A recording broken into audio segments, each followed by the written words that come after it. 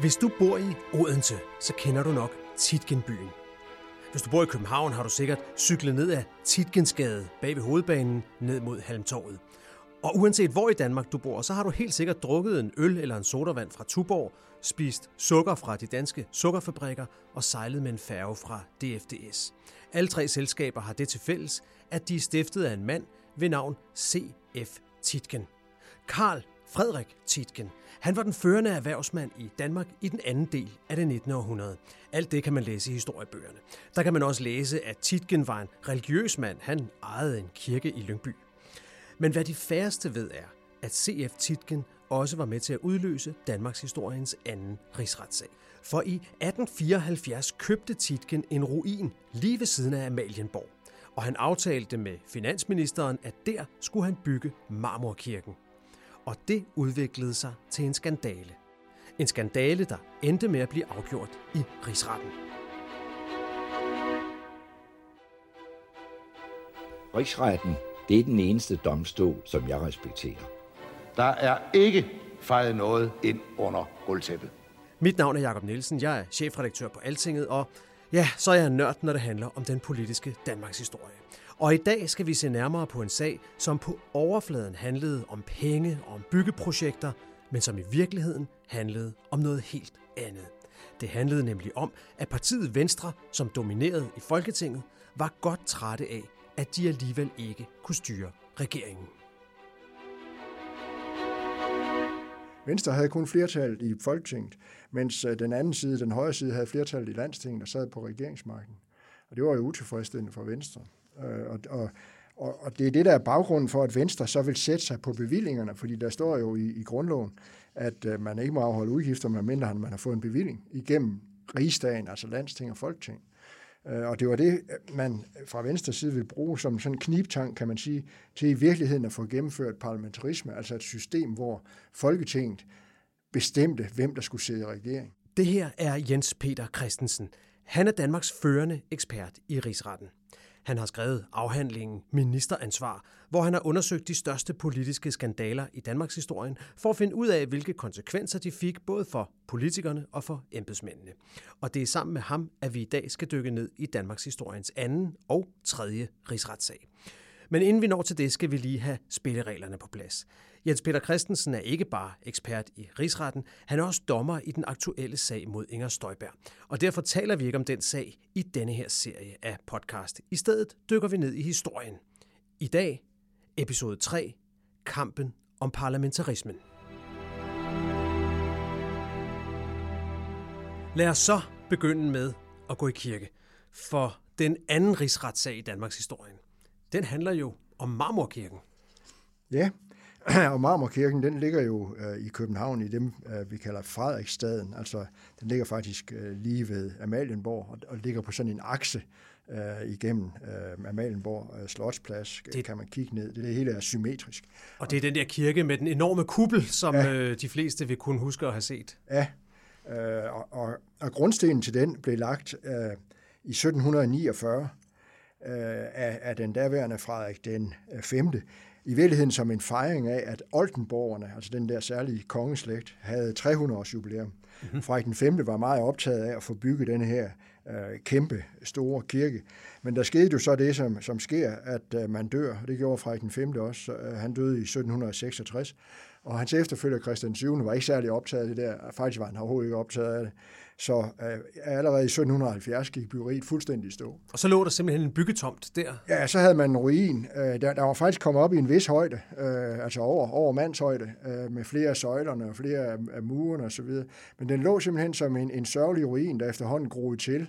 Og det hele så elendigt ud. Og sådan lå den faktisk i 104 år, og det blev selvfølgelig værre og værre at kigge på den. Og efter det, man kan læse om det, foregik der også alt muligt skummelt i ly af de her ruiner. Så det var simpelthen en skamplet. Det var ikke et gudshus på det tidspunkt? Nej, jeg husker en skamplet lige ved Amalienborg. Altså det kunne jeg næsten ikke være. Så der lå den.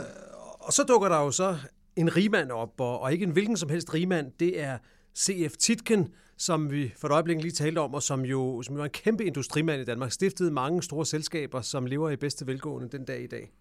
Ja, altså han var jo den ledende erhvervsmand, kan man roligt sige, i anden halvdel af 1800-tallet.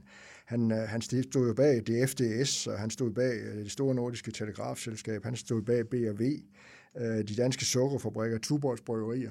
Så han var, om man så må sige, en, der var med i alt. Så det var simpelthen manden, og derudover var han også meget religiøs. Ja, han har jeg læst mig frem til. Han ejede simpelthen allerede på det tidspunkt en kirke i Lyngby.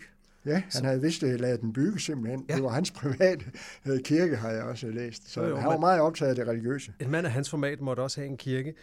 Og det, der så sker, det er, at Tietgen, han indgår en aftale med landets daværende finansminister, der hedder A.F. Kriger, om simpelthen at købe hele grunden, altså hele den ruin, der aldrig var blevet til en kirke. Ja, han indgår en aftale med finansminister Kriger om, at han køber grunden og ruinen, og alt, hvad der i øvrigt ligger og flyder, der er byggematerialer og andet godt, for 200.000 kroner. Og betingelsen i handlen er, at når Tietgen så skal opføre kirken efter de oprindelige planer, og når den er opført, det skulle ske inden for 10 år, så skal han tilbageskyde, altså give kirken tilbage til staten. Og hvad var så Tietgens andel i den aftale? Det Tietgen fik ud af det var, at han fik lov til at udstykke hele området og bygge på det, og jo så sælge bygningerne. Dem, hvis man kommer derned i dag, kan man også se, det er jo statlige bygninger der. Så det var jo ikke godgørenhed alene, i hvert fald fra Tietgens side. Men det var altså handlen. Altså, Tietgen får hele molevitten, bygninger og ruiner og det hele, og skal altså så bygge en kirke, som han skal give tilbage til staten, og til gengæld får han lov til at udstykke det. Til gengæld får han lov til at bygge nogle dyre lejligheder, han kan sælge eller leje ud. Og hvad er så skandalen i denne her sag? Ja, altså det, der så bliver den politiske skandale, det er jo, at på finansloven, der står ganske vist, at finansministeren har hjemmel til at sælge ruin og grund. Men det er jo ikke det, der sker her, fordi her indgås der jo en aftale om, at der skal opføres denne her kirke på grunden. Og der indgås jo også aftalen om det her med udstykning. Så det, finansministeren gør, rækker jo videre end det, der lige står på finansloven. Og på det her tidspunkt har Venstre fået flertal i Folketinget. Det fik de i 1872. Og Venstre ønsker jo parlamentarisme. Men sidder ikke i regering? Nej. Det gør de ikke. Det er det, vi i dag vil kalde højre. Det var lidt mere broget dengang, der havde regeringsmagten. Venstre havde kun flertallet i Landstinget, eller i Folketinget, mens den anden side, den højre side, havde flertallet i Landstinget og sad på regeringsmagten. Og det var jo utilfredsstillende for Venstre. Og det er det, der er baggrunden for, at Venstre så vil sætte sig på bevillingerne, fordi der står jo i grundloven, at man ikke må afholde udgifter, medmindre man har fået en bevilling igennem rigsdagen, altså Landsting og Folketing. Og det var det, man fra Venstres side vil bruge som sådan en knibtang, kan man sige, til i virkeligheden at få gennemført parlamentarisme, altså et system, hvor Folketinget bestemte, hvem der skulle sidde i regeringen. Mm-hmm. Altså, så der er den underliggende dagsorden, at de egentlig vil have en magt, der afspejler det flertal, de sidder på i Folketinget, og der går de så ind og siger, her har I faktisk overtrådt reglerne, fordi at I er gået ud over jeres mandat ved at forære hele det her stykke grund til Tietgen og lade ham bygge og tjene på det. Ja, og så bruger man altså det ligesom som en omvej, kan man sige, til hvis nu man kunne vinde sådan en sag, og få en klemme på regeringen i alle mulige tilfælde, fordi så vil regeringen være fuldstændig bundet til at holde sig fuldstændig til finanslovens tal. For ellers vil de bare ryge rigsretten og blive dømt. Ja, og derfor vil de i realiteten få magten over regeringen. Ja, okay. Det er tankegangen i Venstre. Så det, der foregår her i 1877, er i virkeligheden også sådan en slags forfatningskamp? Ja, det er i virkeligheden sådan en særlig juridisk side af den forfatningskamp, der så stod på helt frem til 1901, da vi fik parlamentarismen. Og en af fortalerne i Folketinget for, at det her salg af ruinen, hvor Marmorkirken ligger i dag, at det skulle have konsekvenser, det er jo en mand med et velkendt navn, en mand ved navn Alberti. Og jeg kan jo lige så godt sige det, som det er i forberedelsen til det her afsnit, der bliver jeg jo meget begejstret, da jeg så hans navn, for jeg tænkte, der møder vi første gang storsvindleren Alberti, som vi kommer til at høre om i en senere rigsretssag, men der tog jeg fejl, fordi det var ikke den Alberti. Ja, der tog du meget fejl, og du har så ikke læst grundigt nok i min bog, fordi storsvindleren hed P.A. Alberti, mens den her Alberti hed C.C. Alberti. Og det var faktisk P.A. Alberti, altså den senere svindlers far.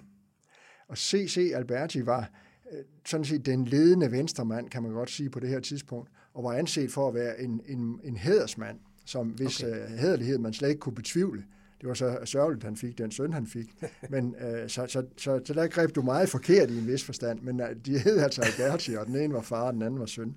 Her er det faren, vi har gang i.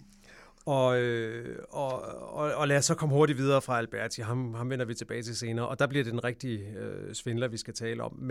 Men foreløbig lyder det jo som en ret banal sag. Regeringen sælger noget jord, Folketinget siger, at den skulle have bedt om lov til at gøre det.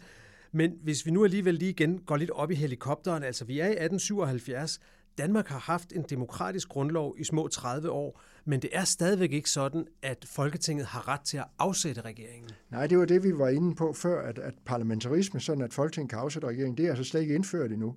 Tværtimod, kan man sige, fordi vi fik nok en demokratisk grundlov i 1849, som du siger, med almindelig valgret, både til landsting og folketing. Men der skete så det i 1866, at det demokrati blev ret kraftigt indskrænket, fordi der kom det, vi kalder den privilegerede valgret til landstinget. Det betød, at dem, der havde den største skattebetaling, altså de rigeste, deres stemmer fik en betydeligt større vægt end de øvrige almindelige vælgere, udover at kongen også valgte en del af medlemmerne i landstinget. Så det gjorde, at landstinget var sammensat med højre mænd, mens Folketinget var sammensat med venstre mænd, hvis vi siger det sådan lidt firkantet. Og det er det, der giver konflikten, fordi Venstre mener jo, at der ikke er noget over Folketinget, og det er Folketinget, der skal bestemme. Der var kun lige det problem, og sådan var grundloven ikke indrettet. Men der er stadigvæk en ting, der så undrer mig lidt her, fordi at på det tidspunkt, hvor sagen bliver rejst, der er alle ministrene jo forhenværende, så der er de sådan set allerede gået af. Ja, men det var der jo, om så må sige, ikke noget at gøre ved. Sagen lå der jo stadigvæk, og man havde jo dommen fra 1855, som vi har været inde på i en tidligere udsendelse, der fastslog, at man kunne også dømme forhenværende minister. Så det her var ikke for at få regeringen til at gå af. Det her, det var for at få en ultimativ klemme på alle fremtidige regeringer via bevillingsmagten, altså retten til at bestemme, om regeringen måtte bruge penge eller ej. Selvom de var gået af, hvis man så fik medhold i denne her rigsretssag, så ville man næste gang forhåbentlig slet ikke behøve at føre sagen, fordi så ville man have ret til at bestemme over regeringen. Og i virkeligheden ville man på den måde kunne tvinge regeringen til at gå af, ved at klemme den på pengepunkt. Ja. Lad os så komme i gang med selve rigsretssagen mod Kriger. Vi hørte jo sidst, og i øvrigt som jo ikke kun var mod Kriger, men også mod hans 2 efterfølgere som finansministre, fordi at de videreførte og færdiggjorde det her salg af grunden til Tietgen, så den var rejst mod 3 finansministre. Ligesom i den første rigsretssag, så bliver der ikke ført vidner i denne her sag. Det forklarede du sidste gang, at det handlede sådan set mest om, at alle var enige om, hvad der var foregået, så der var ikke nogen grund til at føre vidner for at få fremlagt beviser. Men jeg hæftede mig alligevel med, hvem det var, der var anklager i sagen. Ja, det var jo Viggo Hørup, som jo, om så må sige, var i hvert fald i eftertiden er en meget stor venstremand, og som jo også blev det efterhånden. På det her tidspunkt var han jo ganske ung. Yeah. Han var medlem af Folketinget og var jurist. Og man kan se i de gamle papirer, at man havde svært ved at finde en anklager. Der var ikke nogen af byens sagfører, der havde lyst til at være anklager. Og så endte man med Viggo Hørup. Jeg har kun fra om så må sige, venstrefolks udsagn i de gamle dokumenter, og det går ud på, at man var bange for regeringen, men om det er rigtigt, det ved jeg ikke. Ja, okay. Men i hvert fald valgte man så sin egen mand, Viggo Hørup, som var ganske ung, 36 år, hvis nok på det tidspunkt. Og altså ganske ung er sådan en at være. Ja. Hørup kender vi jo, fordi at han mindre end 10 år senere i 1884 grundlagde Dagbladet Politikken. Det er vel det, han er allermest kendt for, men han var jo, som du siger, også en meget aktiv politiker. Og en politiker, som jo i den grad havde ordet i sin magt. Han kunne finde på at kalde sine modstandere for omvandrende lirkasser, og han er jo også kendt for citatet om, at Folketinget er den højeste myndighed, der har ingen over sig og ingen ved siden af sig. Ja, og det er jo et citat, som ofte misbruges i vore dage, fordi folk ikke ved, at man dengang havde et tokammersystem. Og det Hørup mente med det var, at landstinget altså ikke var på niveau med Folketinget. Altså lige præcis parlamentarismekampen. Det var ikke, at Folketinget så stod over alting, for eksempel over domstolene, men sådan er det blevet efterhånden i folks gengivelse. Men det var ikke Hørups tanke. Det var en understregning af, at Folketinget var det øverste organ. Der var kun det problem med den tanke, at sådan var grundloven ikke indordnet. Nej, igen. Det var det, de kæmpede for. Ja. Men han vil så gerne være anklager i denne her sag. Han vil ikke for udfordringen. Og hvordan klarede han egentlig det? Ja, efter det, der er skrevet om det, så klarede han det faktisk rigtig godt. Jeg har jo selv læst hele Rigsretstidende i begge sager. Det er formentlig den eneste nulevende, der har gjort. Og man må sige, det er på mange måder en fornøjelse. Han var jo endte jo så også en meget, meget stor skribent. Hans artikler kan man jo stadig købe i forskellige bøger. Og det er jo også præget af stor vid, kan man sige. Han havde sådan et sprogligt billede, for eksempel, om, hvorfor kunne man ikke sælge Marmorkirken her på den måde, man har gjort. Og så sagde han, det svarer jo til, at en forvalter på en gård, han er sat til at bestyre, sætter hele gården på auktion. Altså, det er jo et skægt sprogligt billede, kan man sige. Ja. Og det er det fyldt med. Anklageren, eller forsvaren Klubien, var nu heller ikke tabt bag en vogn. Der var i det hele taget sådan en litterær svung over det dengang. Det var en sag, der gav god underholdning for dem, der valgte at føre den. Og lad os så høre noget om, hvordan det gik, de tiltalte. Der var jo, som jeg nævnte før, 3 af dem, den forhenværende finansminister Kriger, og hans 2 efterfølgere, som havde fuldført salget af Marmorkirken. Og hvad sagde dommerne så i den her sag? Jamen det gik sådan, som det gik, havde jeg nær sagt, at alle 3 forhenværende minister blev frifundet. Og de blev frifundet med alle højesteretsdommernes stemmer, og med alle de landstingsvalgte dommeres stemmer, undtagen de 3, der var venstremænd. De 2 var rigtige venstremænd, den tredje havde stærke venstre sympatier. Mm-hmm. Så man kan sige, at det politiske element i rigsretten delte sig efter politisk anskuelse. Og dermed var der jo helt overvældende stemmetal for at frifinde alle 3 dommer. Og synspunktet var jo ikke sådan grebet helt ud af luften, for synspunktet, eller begrundelsen for frifindelsen var, at man kunne ikke se så firkantet på bevillingsreglerne, som Venstre hævdede. Man kunne ikke bare slå op i finansloven. Man var også nødt til lige at tænke sig om og spørge, om det kunne være rigtigt, at man ikke kunne foretage sådan et salg her.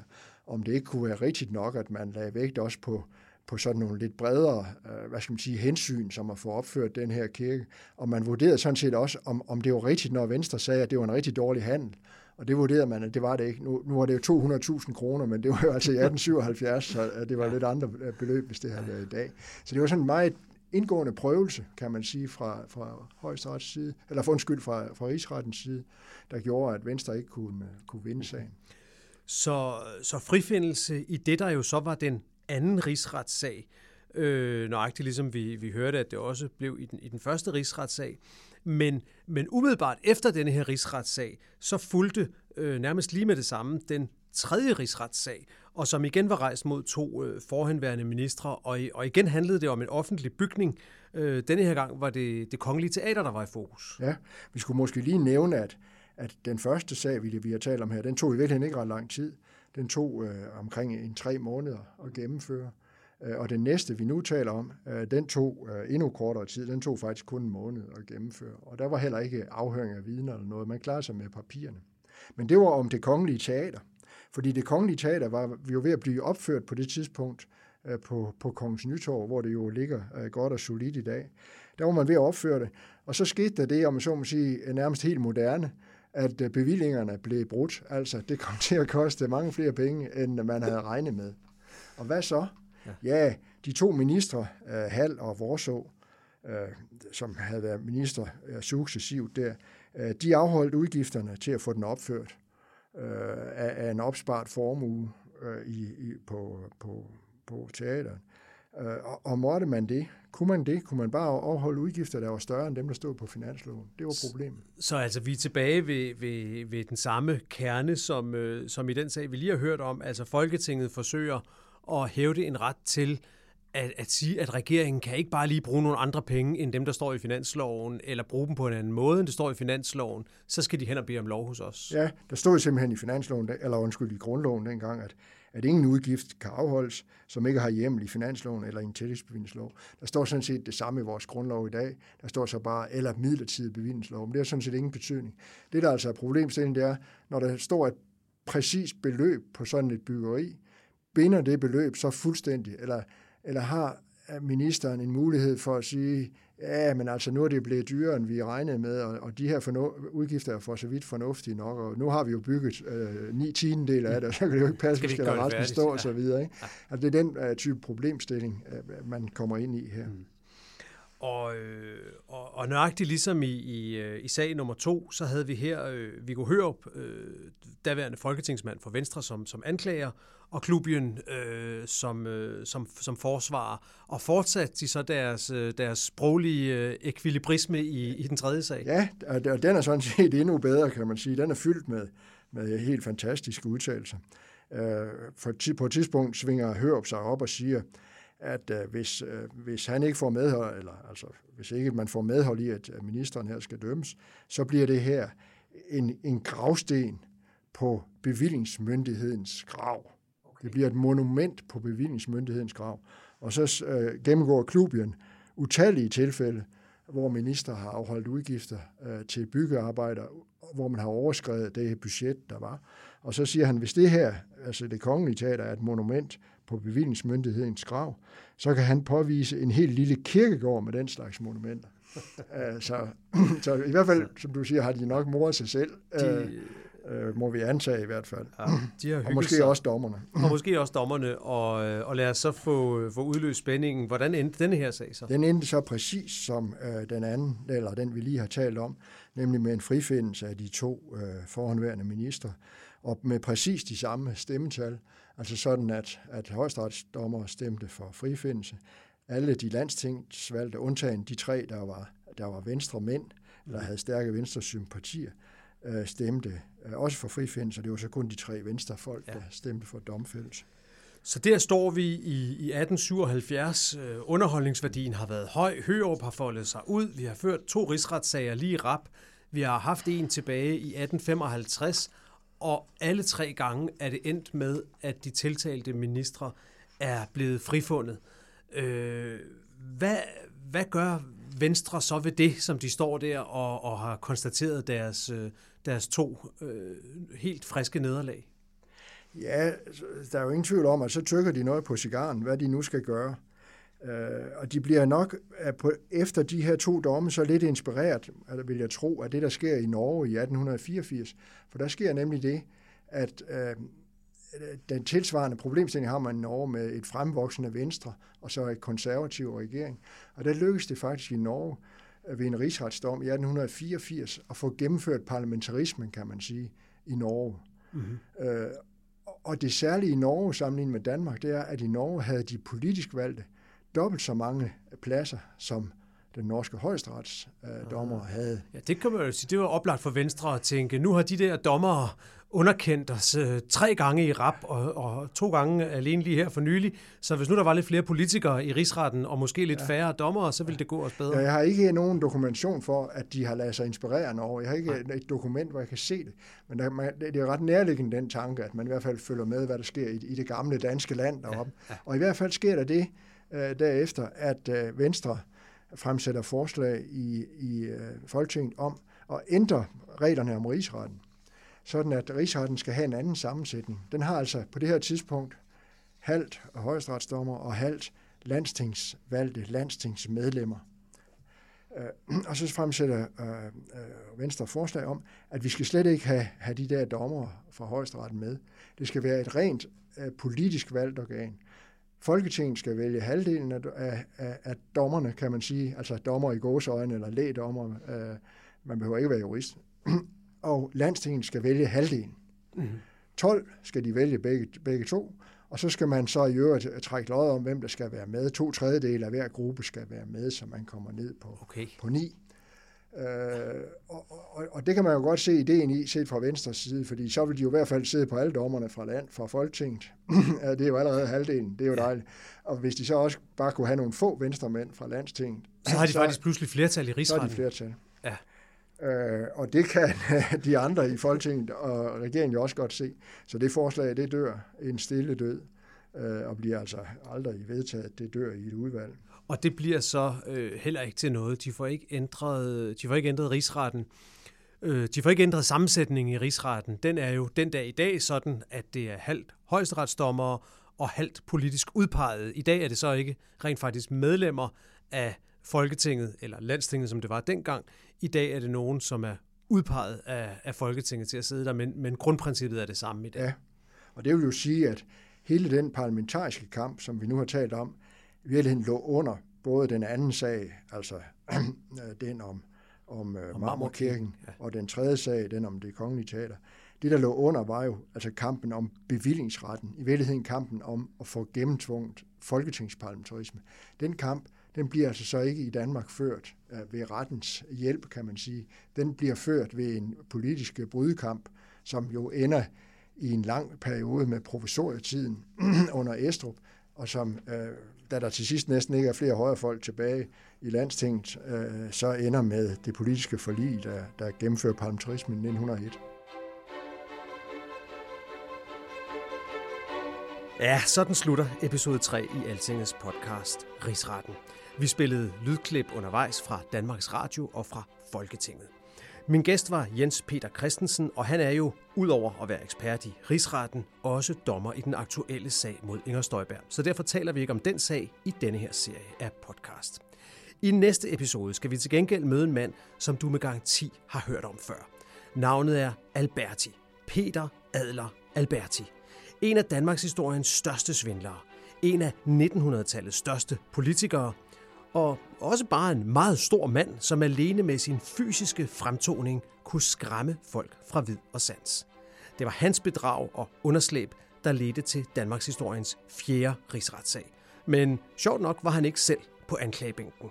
Hør mere om den historie i episode 4 her i Altingets podcast Rigsretten.